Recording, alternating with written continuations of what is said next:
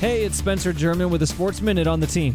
I say it every year when Labor Day weekend rolls around, college football is more entertaining than the NFL, period. And if your argument against that is, oh, but the NFL is the best players on the planet. Yes, I already know, and I still don't care.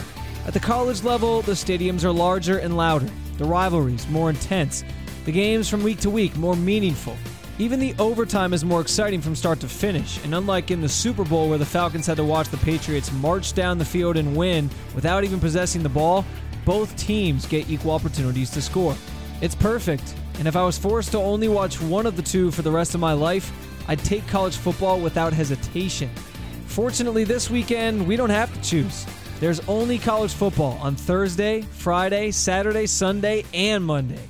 Happy Labor Day weekend indeed. I'm Spencer German.